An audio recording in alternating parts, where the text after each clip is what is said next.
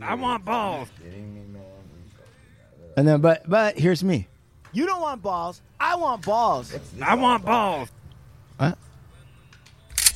Your product, faced with hard luck. Faced with hard luck. Card shots, thieves, murderers with hard luck. Pimps and card shots, thieves, murderers with hard luck. Your product, faced with hard luck. Faced with hard luck. Card shots, thieves, murderers with hard luck. Pimps and card shots, thieves, murderers with hard luck. Good morning and welcome to the Hard Luck Show. I'm your certified, qualified West Side host, Steve Luck Luciano. That's right, ladies and gentlemen. You've tuned in to the greatest show on earth. It's the Hard Luck Show coming at you from the Pico Youth Center in Santa Monica, California. Across from me, my co-host is Chumahan Bowen, American Indian, Southern Californian, Great. elegant, Yeah, we whipping it again. Ooh, that monkey. Come on! Step on up, yeah. Come on, wake up! Yeah, you, motherfucker. Come on, I said wake up. Wake the fuck up. Come on, come on. And on sound, oh, Blue Eyes. Oh, shit.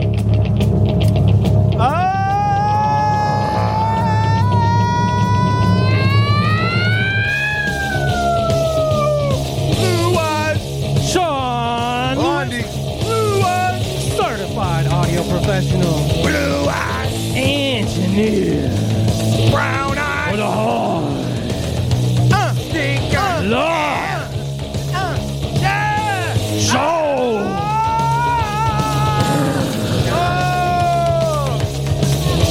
And showrunner extraordinaire, Mr. Schwartz. Yeah, that is fucking perfect.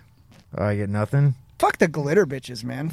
Seriously, That's fuck what you the get. glitter bitches, bro. That's what you get for fucking with Oh, old Blue man. Eye Shorts. Oh, yeah. Hey, Mr. and Mrs. Earbuds. Hey, Kwama driving the tractor trailer. Pilot, love. And listen, just so you know, Schwartz was fucking with old Blue Eyes today, making jokes. Not about- true. Not Yep. true. Oh, Not true. Yep. dude, you know Schwartz is Not fucking true. with you when he's like, "Oh, it's done in love, bro. Oh, Nah, done in nah, love." nah, Ah, nah, nah. yeah, come on, Not bro. true. No, Not, Come on. never, bro. Never. Tell the truth. love, Tell all the love. truth. I'm telling.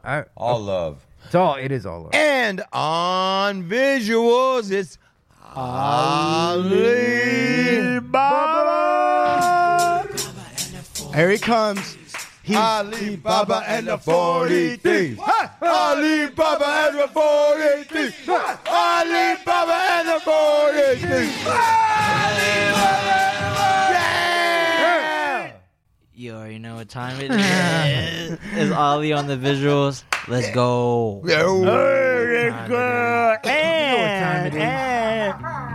Hold on, shh, everyone. Shh. Coming to center stage right now with pasties on his nipples. Yes. That Come on. biggest camel toe I've ever seen. Bring it, Chew. It's a camel toe with the biggest bumpers you've ever seen. He's holding a camera with his vagina. Yeah. Here he comes, and it is Mike. Go ahead. Big Mike Angelo with the mangina. You know, I'm all over the place because Tumaha told me so. So fuck it. It is what it is, baby. It is It's a hard luck show, y'all. Yeah, check out the shutter Fucker. speed on his little fucking tuna trach. It's crazy. Hey, that aperture's too open, bro. Come on. Oh, look at those hips. Mike Angelo, you Mike. Hey, What's man, up, that's Mike? what, you know. That's why I got 20s in my pocket. Don't forget the tassels, man. Mike. Come Prince on. of Darkness. Yeah. Here's the captain of hell. Take it away, dude. Come on, Mike. Come on, don't. I'm having to work on this shit. Yeah, come on. Ella Fitzgerald, go. Skiddity scat scat. Yeah. It's Skillio no Mbodo Skiddy. All right, listen. Big Lux. Not everybody can do it. Hey, enough with the bullshit. Enough with the lies. Enough with the fucking You know materialism. what's fucked up is when the fucking you get the Google. If you have Google, all of a sudden Google Photos pops up a thing like, oh, 6 years ago today, we put together a photo show. And when there was like- and it pops up. And so what they show you. And, well, if you hit that motherfucker, you're going to be stuck there for a second because it starts showing you all your photos from like exactly a year ago today. Yeah. But this one was like from like a while ago, and it was my kids when they were little kids, like my son holding my daughter. Right. It's dope. I got stuck on it there for a second. Right. Anyways, hey, I listen. didn't miss out on Mike Angelo's intro. Hey, but wrong it with you doesn't guys? matter because check this out. Tell us about your adventure to the Tupac Museum with Mr. D. Go. Excellent, man. Excellent. We had a great time. It was downtown, right off of Olympic, and it kind of loads in. The people view it in.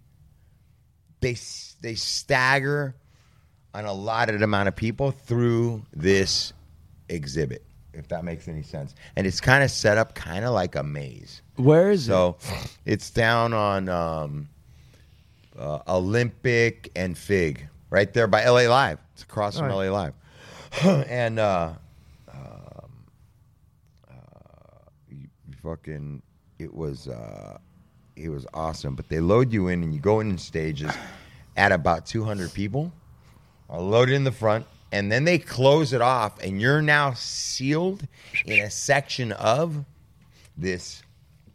What do you want to call it? It was badass, bro. So the first part was a lot of large installation art, kind of like things built around some of his tattoos and sayings and things that reference him and give some visuals to it. And then you walk into a room where you're closed off, and you watch a video that's projected around you. It's badass. Oh, wow. It makes you almost feel like you're there.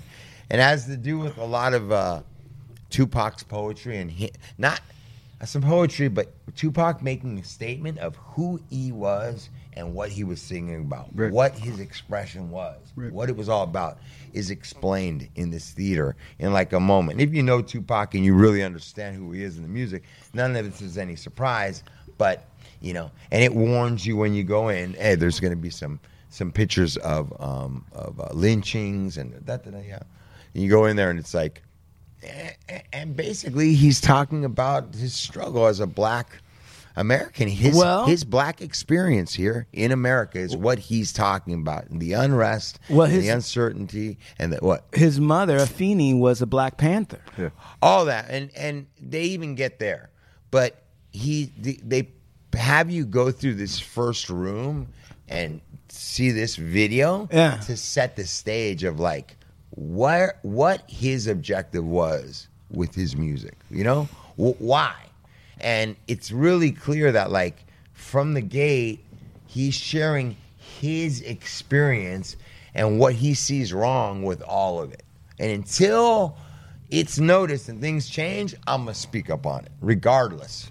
Right. I'm going to speak. My job is to share that, you know, with the world, you know. And I don't care. And if I'm gunned down and they put me down while I'm doing it, oh, well, this is what's up, you know. And kind of sets the stage for bam, and then they start to do. What was really impressive about this thing was, bro, is they had probably walls top to bottom with notebook pages framed, all of his real, not copies of anything, real. And these are notebook, yellow notebook, white coffee stains, fucking spaghetti stains, fucking all scribbling, the writing, the little drawings, doodlings.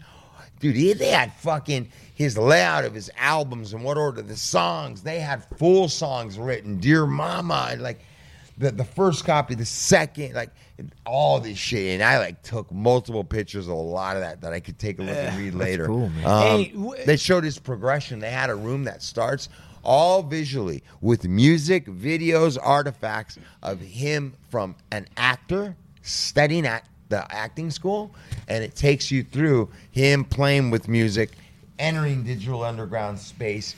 Apocalypse Now, his independent solo career beginning, right? And it takes you through all of it.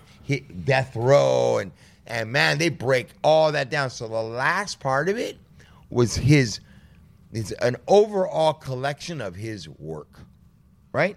Make sense? Yeah. It was dope. Hey, so how do you guys even plan that? Like Mr. D hits you and goes, hey, I'm going down to the museum. Jeffrey hit me up and First off, Jeff is Mr. D's manager. Jeff, those guys kind of looked at me. Jeff is always hitting me up about Tupac. As my listeners know, I had a store called Supermax on Melrose in 91, 92, and the beginning of 93. And, you know, a lot of big artists came in that store, and Pac was a customer, and we knew each other on a first-name basis. And how tall was he? Pac was like 5'10", 5'9", somewhere in there. Yeah, you know, he might have been a little bit shorter than that. He would just come right into. Yeah, he was more like 5'8". He would just walk into the store. Yeah, he'd walk in. There were no bodyguard, nothing like rolling with him, dude. He'd walk in and he'd be there with like. A couple of times he was there with a couple of his buddies from Outlaws, from his group. Yeah. And there was another time where he was with just a couple cats I didn't know. And like that were just rolling with him. And he would just look at shirts? They'd just be like... No, he'd come in. No, he'd be intent when he'd come in on that he wanted to get some gear. He knew what our store carried. Got it. So he'd come in. We had all the licensed pro gear at Supermax. Got it. For every college and every pro team. Everything. You know? Right. So and at this point in time, collegiate teams like North Carolina and Penn State, and these are Georgetown. Huge brands. Hoyas are huge. Right. And so he'd come in wanting Georgetown shit. But he'd be like, I mean, the first time it was just an exchange. Hey, what's up? I reckon he knew, what's up, man? Introduction. And he bought Dickie overalls. Bumped. The next time he comes in, he gets a Georgetown batting jersey that he saw Snoop wearing in a video.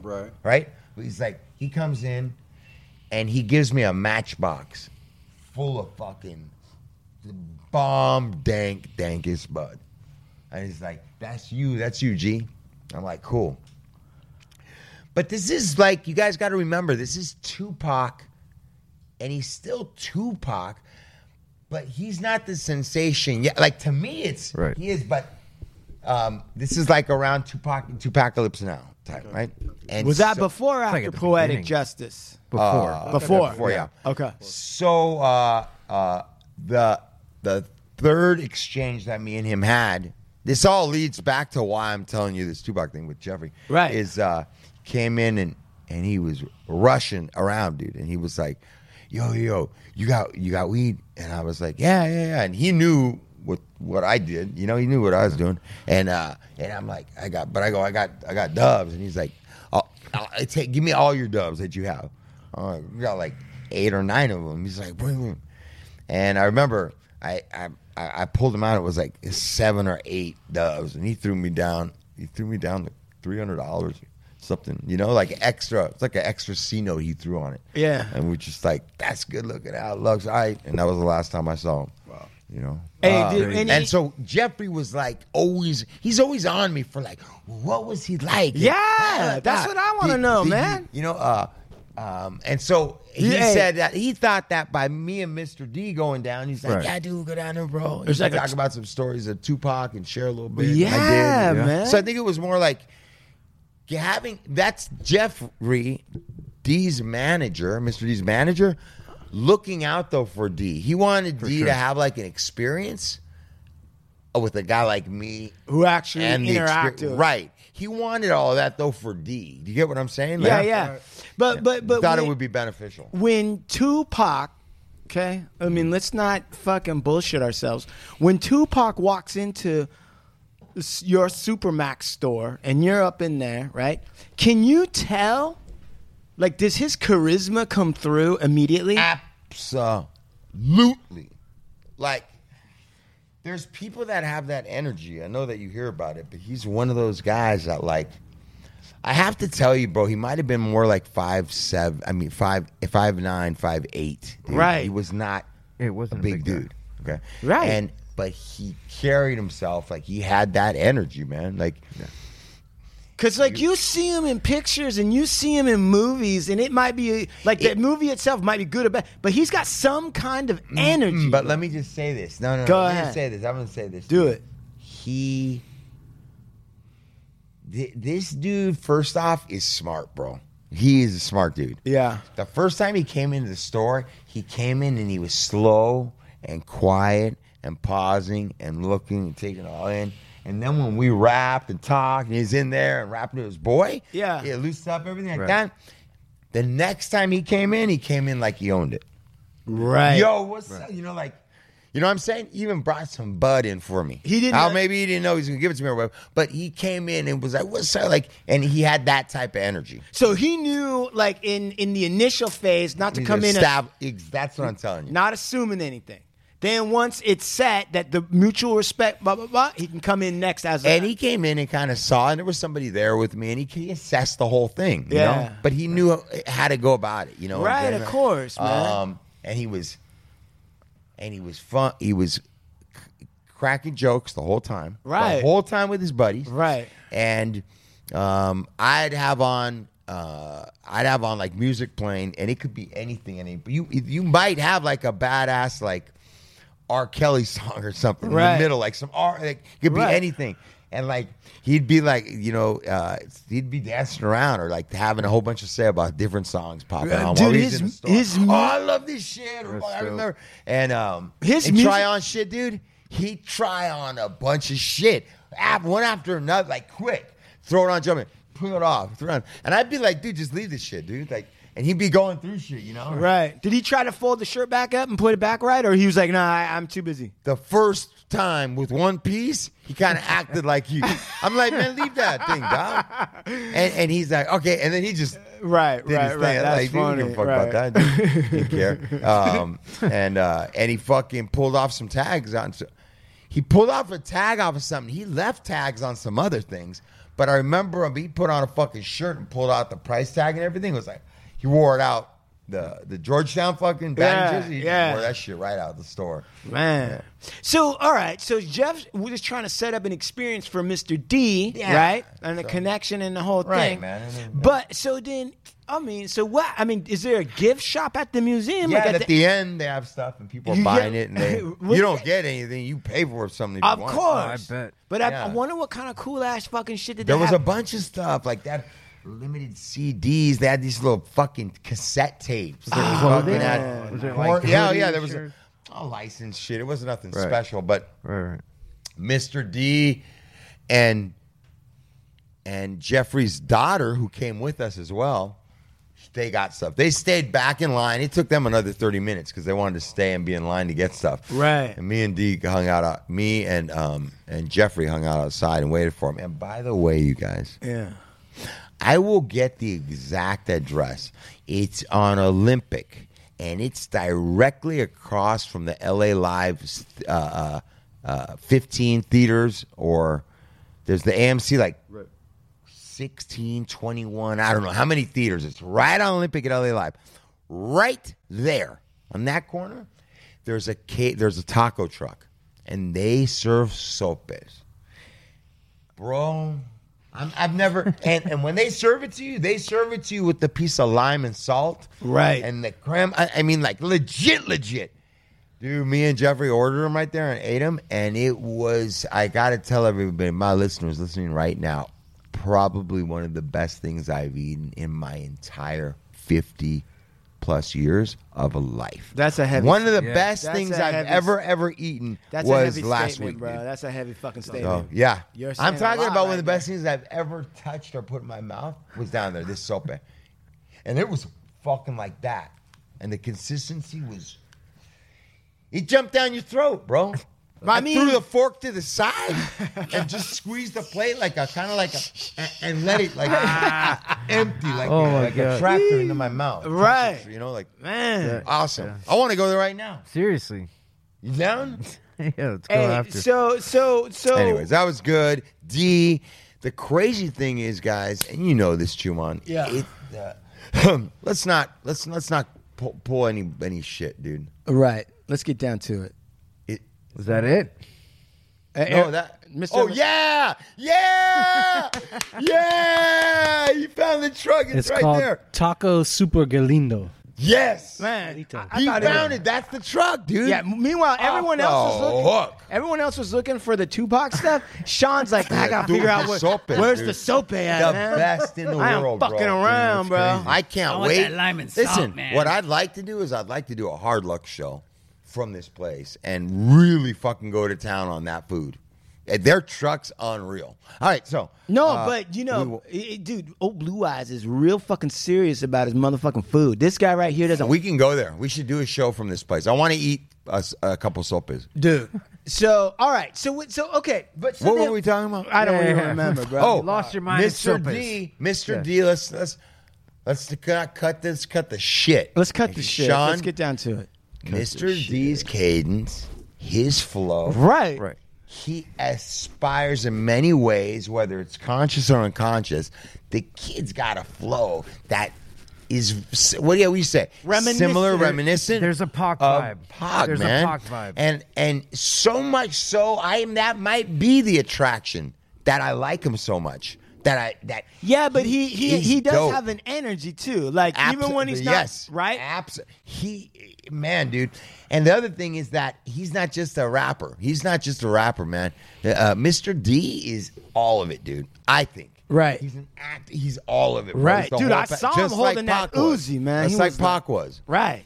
So I don't know, man. I gotta tell you guys. I gotta tell you, dude. That kid, his whole team, I love, but I'd say Mr. D, man, that is a really special young man. Hey, you know what, man? This is what I'm trying to figure out, and this is what I'm trying to create, like for Mr. and Mrs. Earbuds right now. Is it's like to me that was a missed opportunity.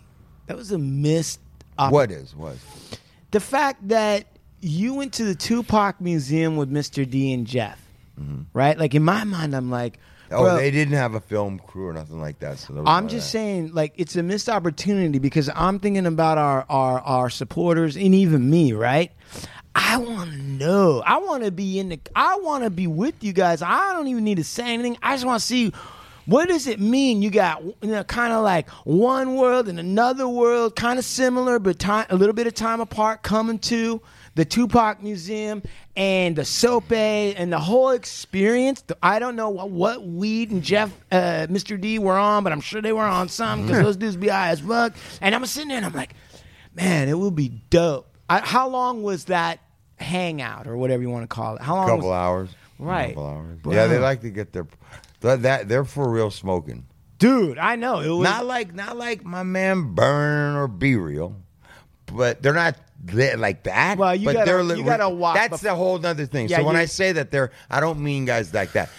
But these guys are serious about their smoke. Right. So they hail from the 818, man. Yeah, so, hey, by the way, big shout out to the 805. They've been hitting me up all the time. They're like, we up in here in Ventura everywhere. We love the Hard Luck Show. We actually have a rapper from the 805 coming through soon. Okay. Oh, do we? Excellent. Yeah. Is his name, is it initials K and S? Body Bag Ben. Okay. Body All Bag right. I Ben, thought maybe it was okay. King Salmon. He's up in Ventura.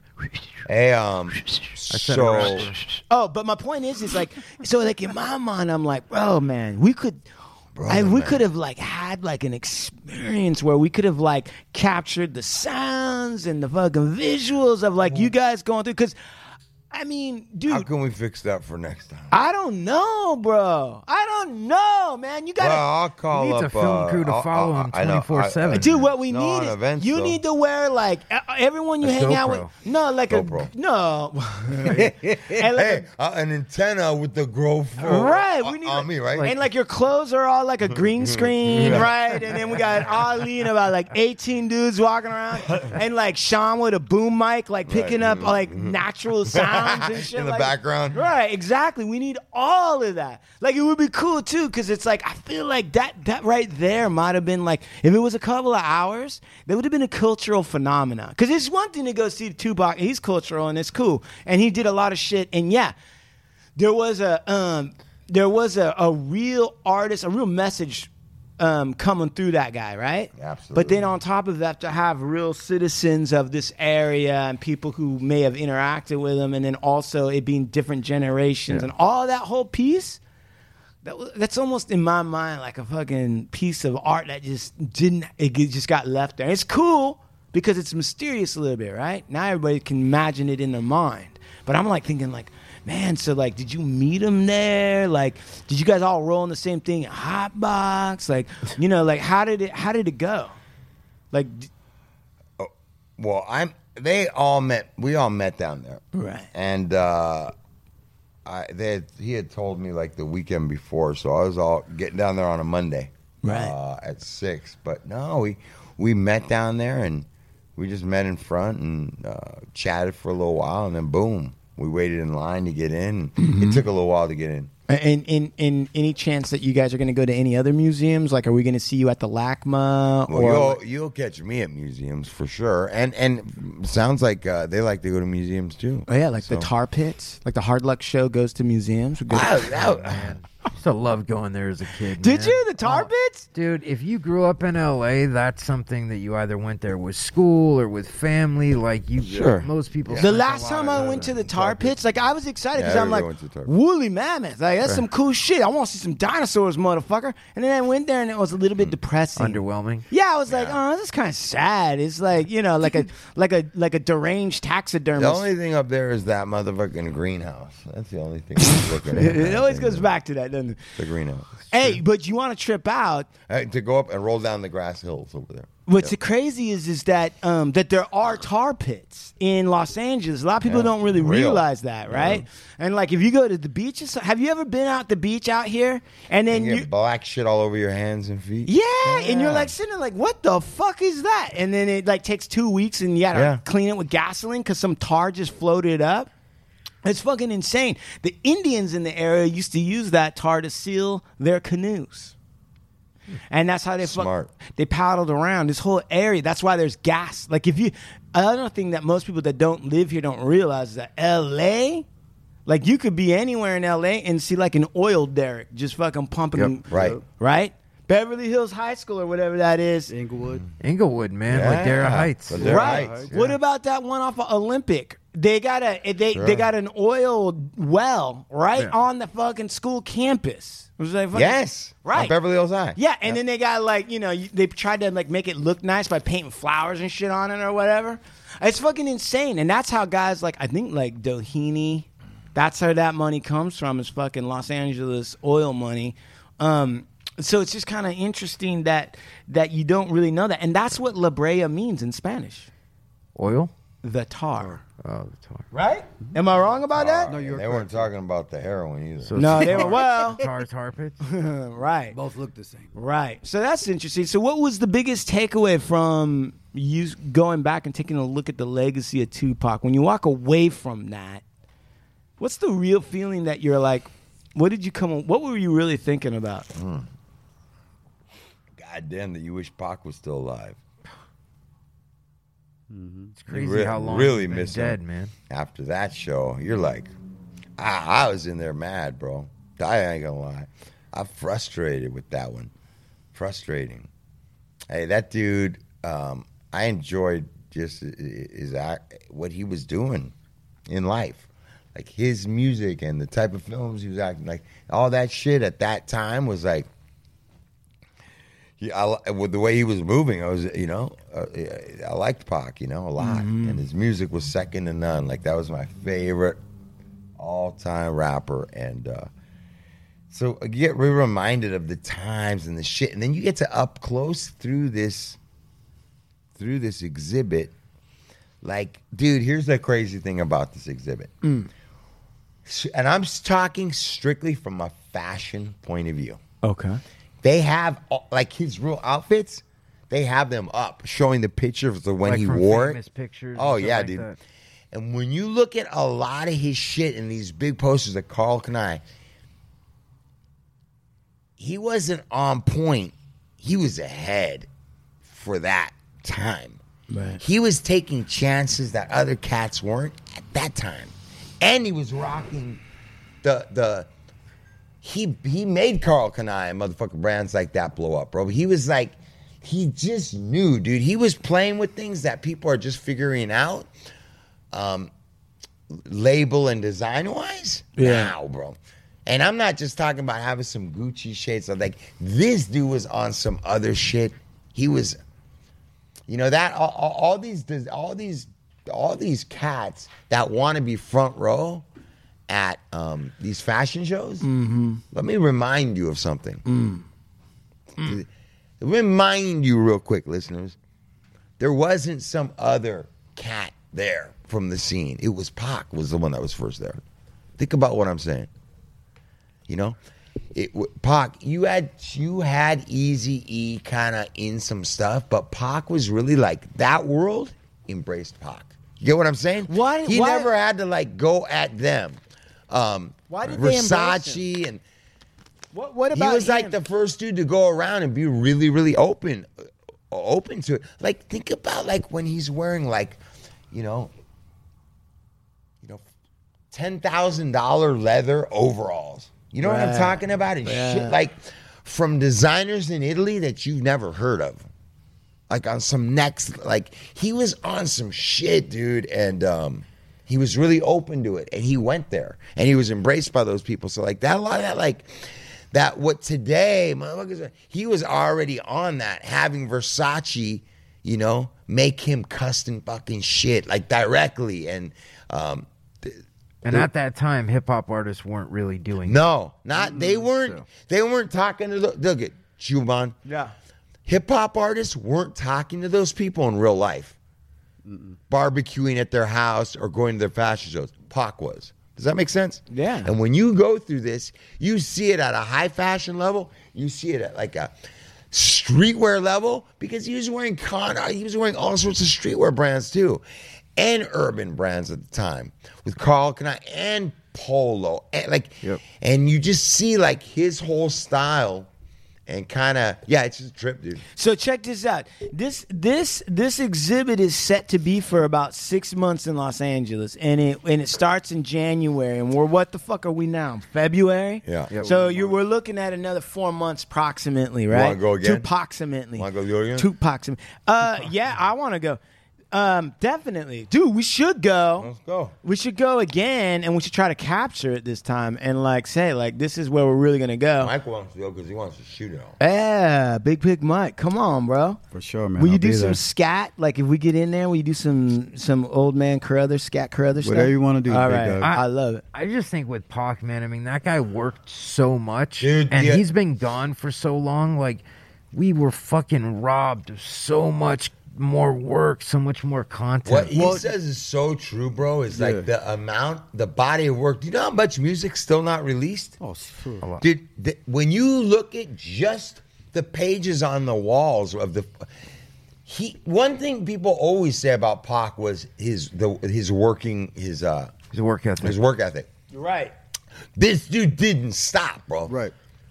Well, people Right. talked about him working like he's like, I got to get everything out because he didn't think he was long for it. Right. You know what I Well, mean? Like, so Right. I'm reading the book by Michael Eric Dyson, right?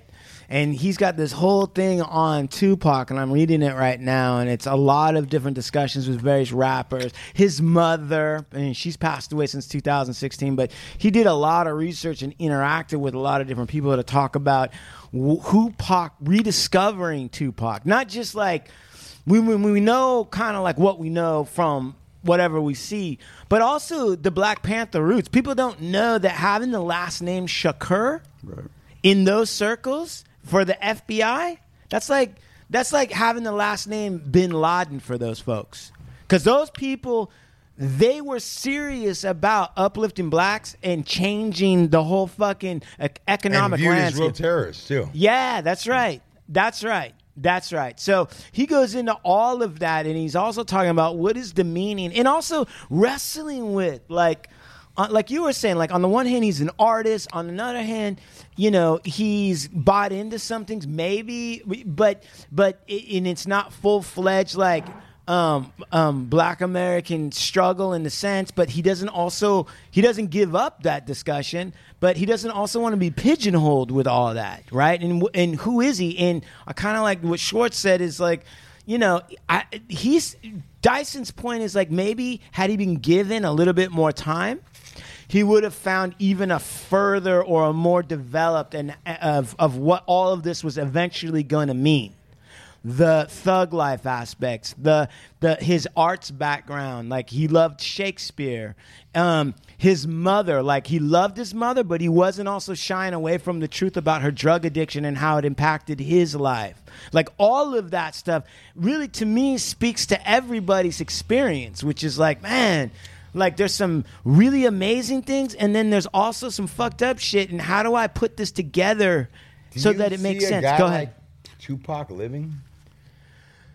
Do you see that real? Do you see that ever? Like, do you see that has been ever or could have been a possibility? Tupac being an old man. It's a good question that you're at. That's a good question that you're asking. I'm gonna tell you what I think. I mean, I think can already tell. A black man that with that much energy, you better be real careful, bro. Yeah. If you're a black man that's got that many people listening to you, you better be real careful, man. Especially when you're crossover. 100%, bro. Right. And more than likely, when they whack your ass, it's going to be from your inside people so that it's never detected it coming from the outside. That's how deep they're working. Well, listen. I believe that shit, listen, man. Like, no. We had it on here with the Unlock the Box series where the everybody said essentially, like, when the 60s hit, and will you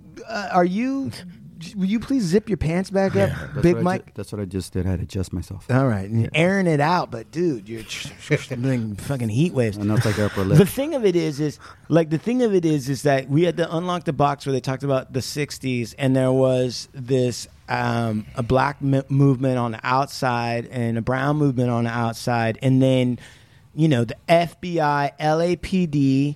All of those folks came in to infiltrate and break it all up. Similarly, what happens inside prison, right? They didn't want everyone collectivizing or whatever. So what you're saying makes a lot of sense. And, when we went through Labyrinth, whatever episode that is, man, we should have just some fucking geek whose whole job it is whenever I reference one of our episodes, says like, yeah, that episode 49, so we can tell the goddamn audience. But when we talked about Labyrinth, right, we went through that whole thing, the Biggie Smalls and whatever. One of the things that I was tripping out about was how much the LAPD was involved in death row and working around as bodyguards and security off hours in all of that, and how caught up they were in everything that went down. So when you say, Big Lux, like a dude that's got that much reach, better be careful. Yeah, man. I don't even know why LAPD is allowed to work off hours in hip hop venues and clubs. Like, you shouldn't be allowed to do that. Like, maybe maybe those artists in that world shouldn't be hiring them. Right. But maybe those artists in those worlds get extra favors if they do. Maybe so. You know what I mean? Like, I sit there and I think about that, and I'm like, hey, man. And some of these dudes, some of these dudes talk all that talk, and they want cops around. Brain fog, insomnia, moodiness, weight gain. Maybe you think they're just part of getting older, but MIDI Health understands that for women over 40, they can all connect to menopause. It's at the root of dozens of symptoms we experience, not just hot flashes. MIDI clinicians are menopause experts, offering safe, effective, FDA-approved solutions covered by insurance. 91% of MIDI patients get relief from symptoms within just 2 months. Book your virtual visit today at joinmidi.com. It makes them feel safe, man. They'll hire straight ex-cops. Then they're like, oh, nobody's going to fuck with me. Right. My security's a cop, ex-LA. Like, so. Yeah, but you don't think Chief Parks and all those motherfuckers get briefings when those cops come back and be like, so what's going on? Hell yeah, they do. Conflict of They're interest, all talking. Man. They're all still buddies. Right. And everything's intel with those guys, whether they're on or off the clock, bro. Remember who you're dealing with. It's right. a fucking cop, man. Right, dude. And we were and listen, I can't remember who it was. Mix Master Mike Chicano 85. Whoever the fuck you are. Thank you for reminding me. Oh, Andrew Ramo. Anyway, that dude said, you guys were going to do Christopher Dorner story. Yeah, we were. We were until Ukraine exploded. But the thing of it is, right, Christopher Dorner's the same situation. That Blue Mafia, right, LAPD, which is like one of the most notoriously infamously corrupt and incompetent forces out there. Christopher Dorner tried to tell his superiors that his training officer was using force on a guy that was suffering from a mental disability, kicking him in the face. And when he made that report, whatever he knew, whatever was going on, Because you got to remember, LAPD,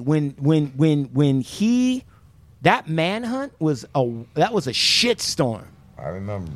They shot up those two Latin ladies that were thinking he might be. It wasn't a truck that was even close to the same make, model, or even color. There was execution teams out. Those were hit squads. They weren't trying to bring him to nowhere.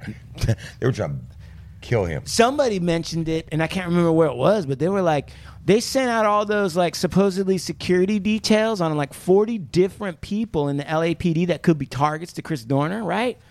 And they were like, why didn't they just bring them all to the same place and then just have them there under one security detail? Why did they have bands of security detail? It was the most inefficient, weird way to protect a group of people that were under threat. Normal circumstance, you would bring them all together like at the police headquarters or have them in one location, and then you could just like have a couple of officers keeping an eye on them instead of sending out these hit squads under protection detail that riddled that truck, right, with 100 bullets.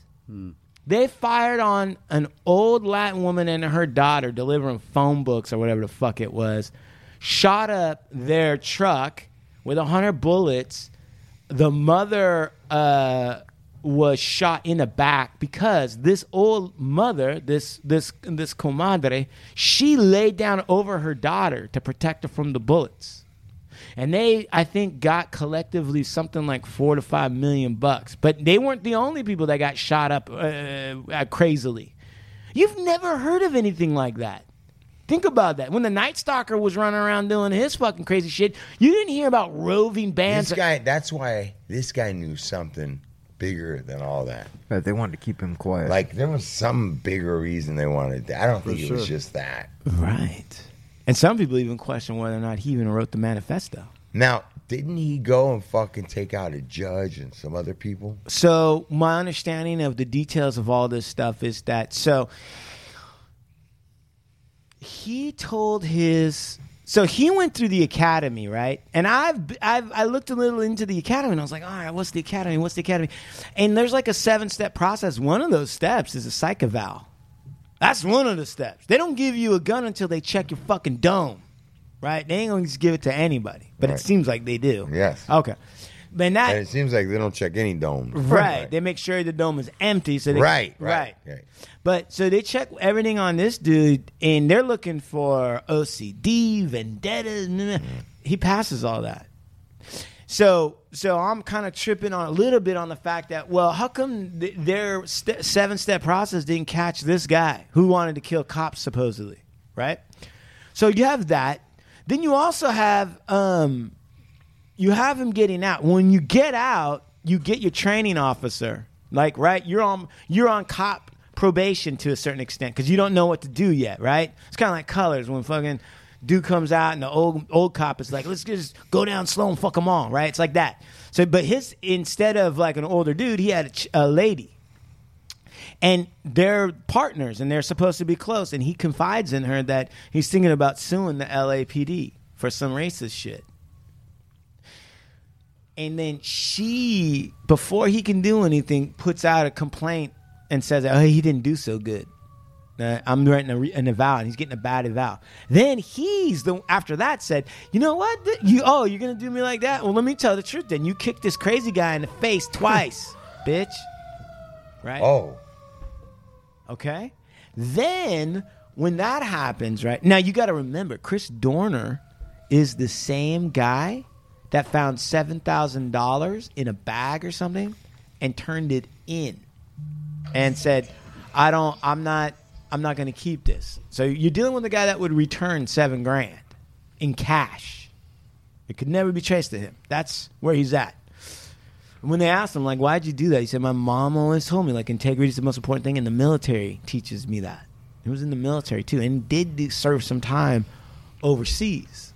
So when he tells this thing, right, they do an investigation, right, into, okay, well, did she use unnecessary force? When they do the investigation, the guy who got kicked in the face, and you can go on Google right now and find the fucking the report, the interview from the lawyer, and the guy goes, where did she kick you? And he like points to his cheek. Guy looks kind of like a really fat Latin Ray Liotta, Really. You look it up. And then he goes, right here. And so it's clear the guy himself is saying it. The dad, at the time he was arrested, reported to people that his son got kicked. That's what my son said at the time of the incident. Dorner says, yeah, that did happen. All the other officers that were there didn't see anything. And so the commission did their thing, and they go, well, it's unfounded. There's no witnesses except the guy that got kicked. Then they went one extra step. Now, this is the part this never happens. So, Chris Dorner, you filed a false report. Now you're under investigation, motherfucker. That's an extra step. It's getting done dirty. Now you're under investigation because you lied. Even though we've got witnesses than the guy himself who said I got kicked, right? I mean, at the end of the day, what you could say is maybe it's a wash, like, there was some confusion, fog of war. But no, they went ahead and prosecuted him for lying on a fucking report and kicked him out of the fucking force. And that's what sent him over the edge. And he's like, well, fuck me? Fuck me? Oh, okay. Fuck you. So, in that, when they kicked him out, his defense attorney, and it wasn't an attorney, it was like an ex-commissioner or whatever, the LAPD, Kwan, last name Kwan, defended him. And they appealed it, the decision to kick Dorner out, and they appealed that, and it lost. Now, I don't know exactly the details. This is what I really want to spend some time looking into, but I couldn't. But Kwan's daughter and her fiancé was the first people that Dorner killed. He shot those two. Wait. Back that up again. Go ahead.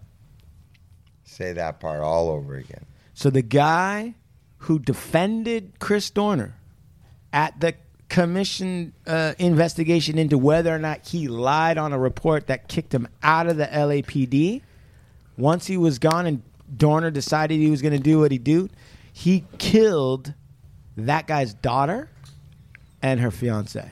The guy who represented him or the guy who questioned him? Guy who represented him, Kwan. Wow. So on the one hand, you look at it and you go, well, maybe that guy's really is fucked up. Maybe Chris Dorner really is fucked up. On the other hand, maybe the guy that was defending him did him dirty. Right. Well, we don't know. We can't know because they burned his shit up in Big Bear. Right. So then after that, he put in a manifesto and was like, yo, supposedly, I don't know if he really wrote it or not, but it was attributed to him. It was on his Facebook page. He's like, yo, let me tell you all the reasons why it's going down like this. And I know some of you ain't going to believe it because you know me as I'm a nice guy. Everybody was like, guy was like actually a really polite, interesting guy. But then again, they say that about all serial killers. So you're kind of like, But anyway, he writes down, I'm only going after these certain people in the LAPD that I know about. And then he actually sent to that fucking... God, that guy, what the fuck at CNN, that fucking white-haired dude that's on everything that everybody... Anderson Cooper? Yeah, that motherfucker, right? Mr. Likeability. Guy can't fucking boring-ass motherfucker. Yeah. Sent him... Vanderbilt? Yes. Yeah, sent him a DVD and told him everything that was going on. Fucking put the manifesto up, and then he went in and did his thing, and I think on one of the... He was driving all around. He tried to jump on a yacht down in Newport or something like that, but he got the fucking... I mean, he might have been a good Army guy, but he certainly wasn't no sailor because he got the line to tie the boat up all wrapped up in the motor, and it fucking wouldn't go anywhere. So he had to jump off that. He had to cancel that. Got back in his shit. And anyway, at some point he was in Riverside, and I think that's where the two police officers were stopped at a red light, and Dorner pulls up and pops him right there from his car to there. And there's like some taxi driver that was like, I saw the whole thing, and like, what did I do? And all that shit. Then he's now they're looking for him. Now they're looking for this guy, and that's sort of when he starts. He just took out. Did he kill one of their cops? Or not? He killed the cop. Yeah, point blank range, sitting at a fucking stoplight. Okay. Passenger. I think the other one got hit, but I think the other one survived. And then he drives up to Big Bear, and they know that he's like whatever it is on that highway. And there's like only like one way in and one way out kind of bullshit. Yeah. So now they start closing the news. Now, everybody was on, like they got everybody about it, but every motherfucker with a gun and a badge that was anywhere within a 1,000-mile radius was deputized and ready to fucking get this guy. Right? It was like, so they circled him up and they like cornered him up, and he got into a cabin, and just by dumb fucking luck, the owners of like wealthy people of multi-cabin fucking estates, right? They just happened to decide to go up one day to check some shit out, right? And so they go in, and down the stairs comes fucking Chris Dorner with a fucking gun. And they already knew who it was because they'd seen his shit on the TV. And they were like, shit. And the chick tried to run up the stairs to get away. She's like, nah. And he went up. Chris Dorner got him, brought him down. Now, he didn't fuck him up. He zip-tied him and put, like, pillowcase on her head, right? And then he did some other shit and left to another cabin. These two jamokes, right, they fucking are tied up with a pillowcase. And they wriggle around on the ground, get the pillowcase off their head, and they can't get the zip ties off. They don't know how to do that, but they're hopping all around, and she gets to her cell phone, and she can dial behind her back on a cell phone, and it's on speakerphone, and she's like, we just Chris Dorner, and they fucking come and get him or whatever. And then another guy said that he was coming up in the snowbank, he was just a regular dude, and he said, out from behind a tree came Chris Dorner with a fucking assault rifle. I don't know. I just went there. I got the hell out of there. Right. You just kept on going like you didn't see him. So they captured him in another cabin. They knew he was in there, right? And then they did not. And I've never heard of this before, but all the airspace above the cabin, they told all the news choppers, you can't fly up over there. What? Yeah, they blocked all the airspace above the fucking... No. Yes, they did. Yes, they did. They blocked it all up, son. And so all the choppers couldn't see directly over what's going on. And now you had like the sheriff just fucking surrounding this dude, right?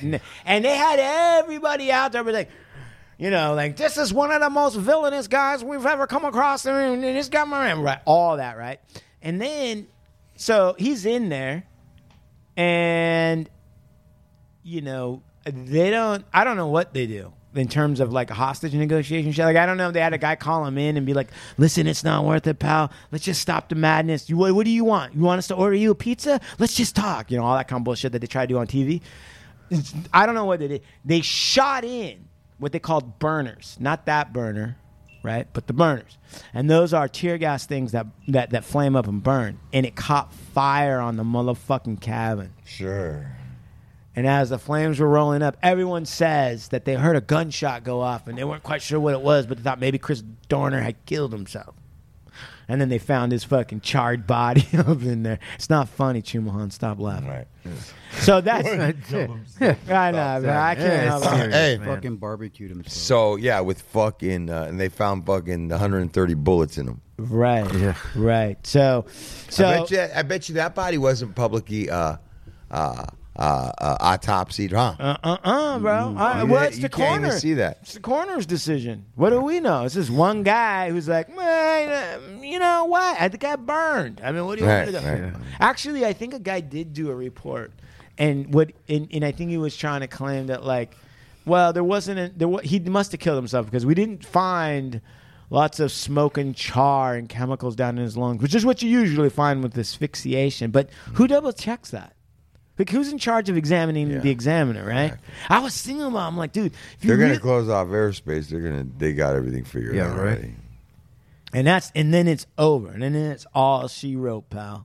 And you can rise, man. See how that works? And then when you want to hit JFK and then get rid of the dude who did it, every, sheriffs, marshals, judge, like everybody's like, they make it happen, dog. When it's time for you to go, you're going. Yeah, they got plans for that. Yeah. So it is interesting to think about, what did Dorner know, if he did anything? And what could it have done to the system in Los Angeles that they didn't want it to happen? And why were the police acting in such a frenzy? A real fucking frenzy, bro. They were. It was a real serious frenzy. Yeah, they were in chingas, you would say. Yeah. The LA, they were in chingas. They didn't know what to do. Hey, remember, they were scared at first, too. Yeah. They were. They were nervous, dude. This dude had them shook. And not, those are people that had nothing to do with it. The first two, you said he got killed. Right. But I remember the news report when it happened. And they made that, they were like, this is almost all points bulletin. Right. This is a very dangerous officer, cop killer. He just executed, walked right up into the street at their doorstep and walked up, and he's got a hit list, and they had it all. I remember that shit, dude. Hey, and check this out. None of that. You might be able to argue on the West Coast, let's say. You might be able to muster up an argument that maybe Chris Dorner was one of the most notorious cop killers of all time. Not associated with hip-hop music at all. Never listened to Ice-T, probably. I mean, he wasn't a fan of NWA. So all that shit that they talk, Ice-T's cop killer, NWA fuck the police, body count, all that shit that they talk, well, that's just going to turn people into cop killers. No, it won't. Whatever Christopher Dorner was into, the LAPD and the military, that's what turned him into a cop killer, if it did. Yeah. So, yeah.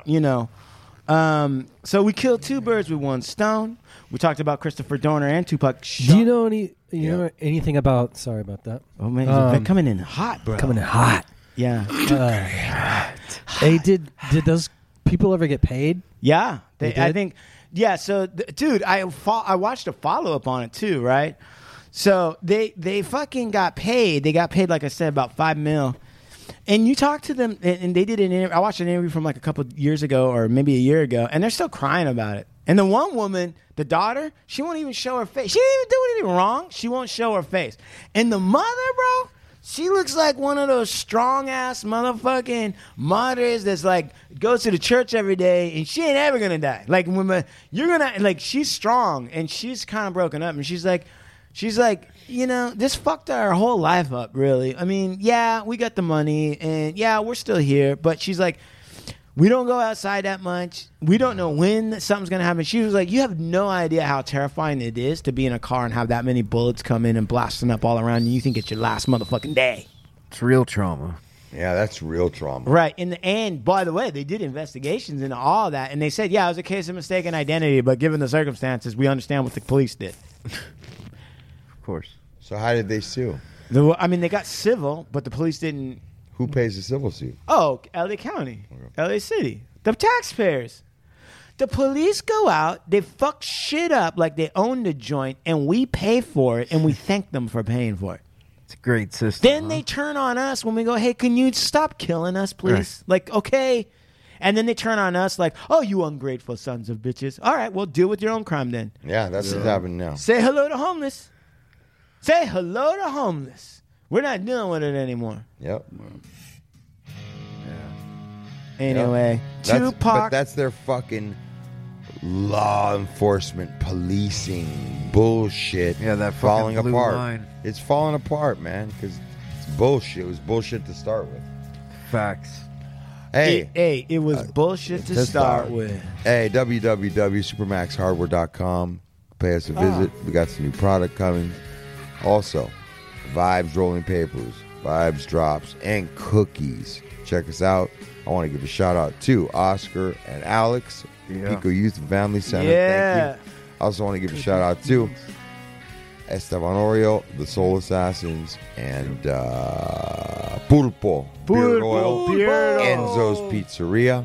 Yeah. Hardluckshow.com. Oh, and Cosmic Demise. Check out Cosmic Demise. Keep an eye out for their skate contest coming up at Stoner Park. Right. You want to tell people about it? Hey, everyone has to walk around Stoner Park with a screwdriver, right? Yeah. And then what? Right. So March 19, I'm going to be having a skate competition and a movie premiere of the new Cosmic Demise film that I'm currently filming and editing. So March 19 at Stoner Skate Park. Wait a minute. Ali, when's the movie premiering? At night. No, what day? On a Saturday, March 19th. Okay, and it is now February 26th, right? Yeah. Did you just say you were filming it still? Yeah, I'm halfway done right now, so I'm like on a rush. All right, okay. So Ali's on a rush, dude. And that's what gives the film energy, right? Yeah. Okay, brother. All right, man. Well, let me know. Say hi to Sleepless Nights, my brother. You're going to be pulling some all-nighters, huh?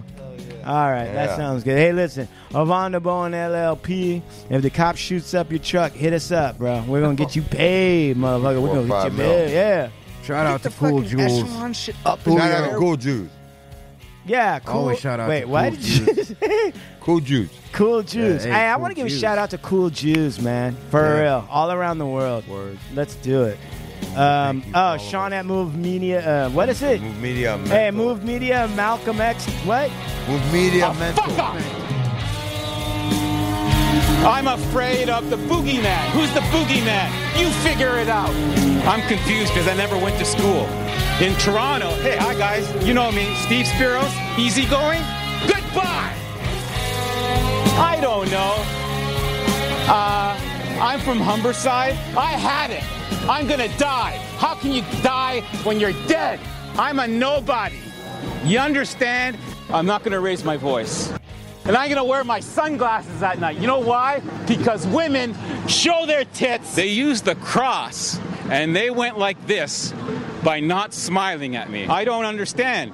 You see, when you go like that, right, you have a cross, 2 sticks. Where are the bums? There's no bums here.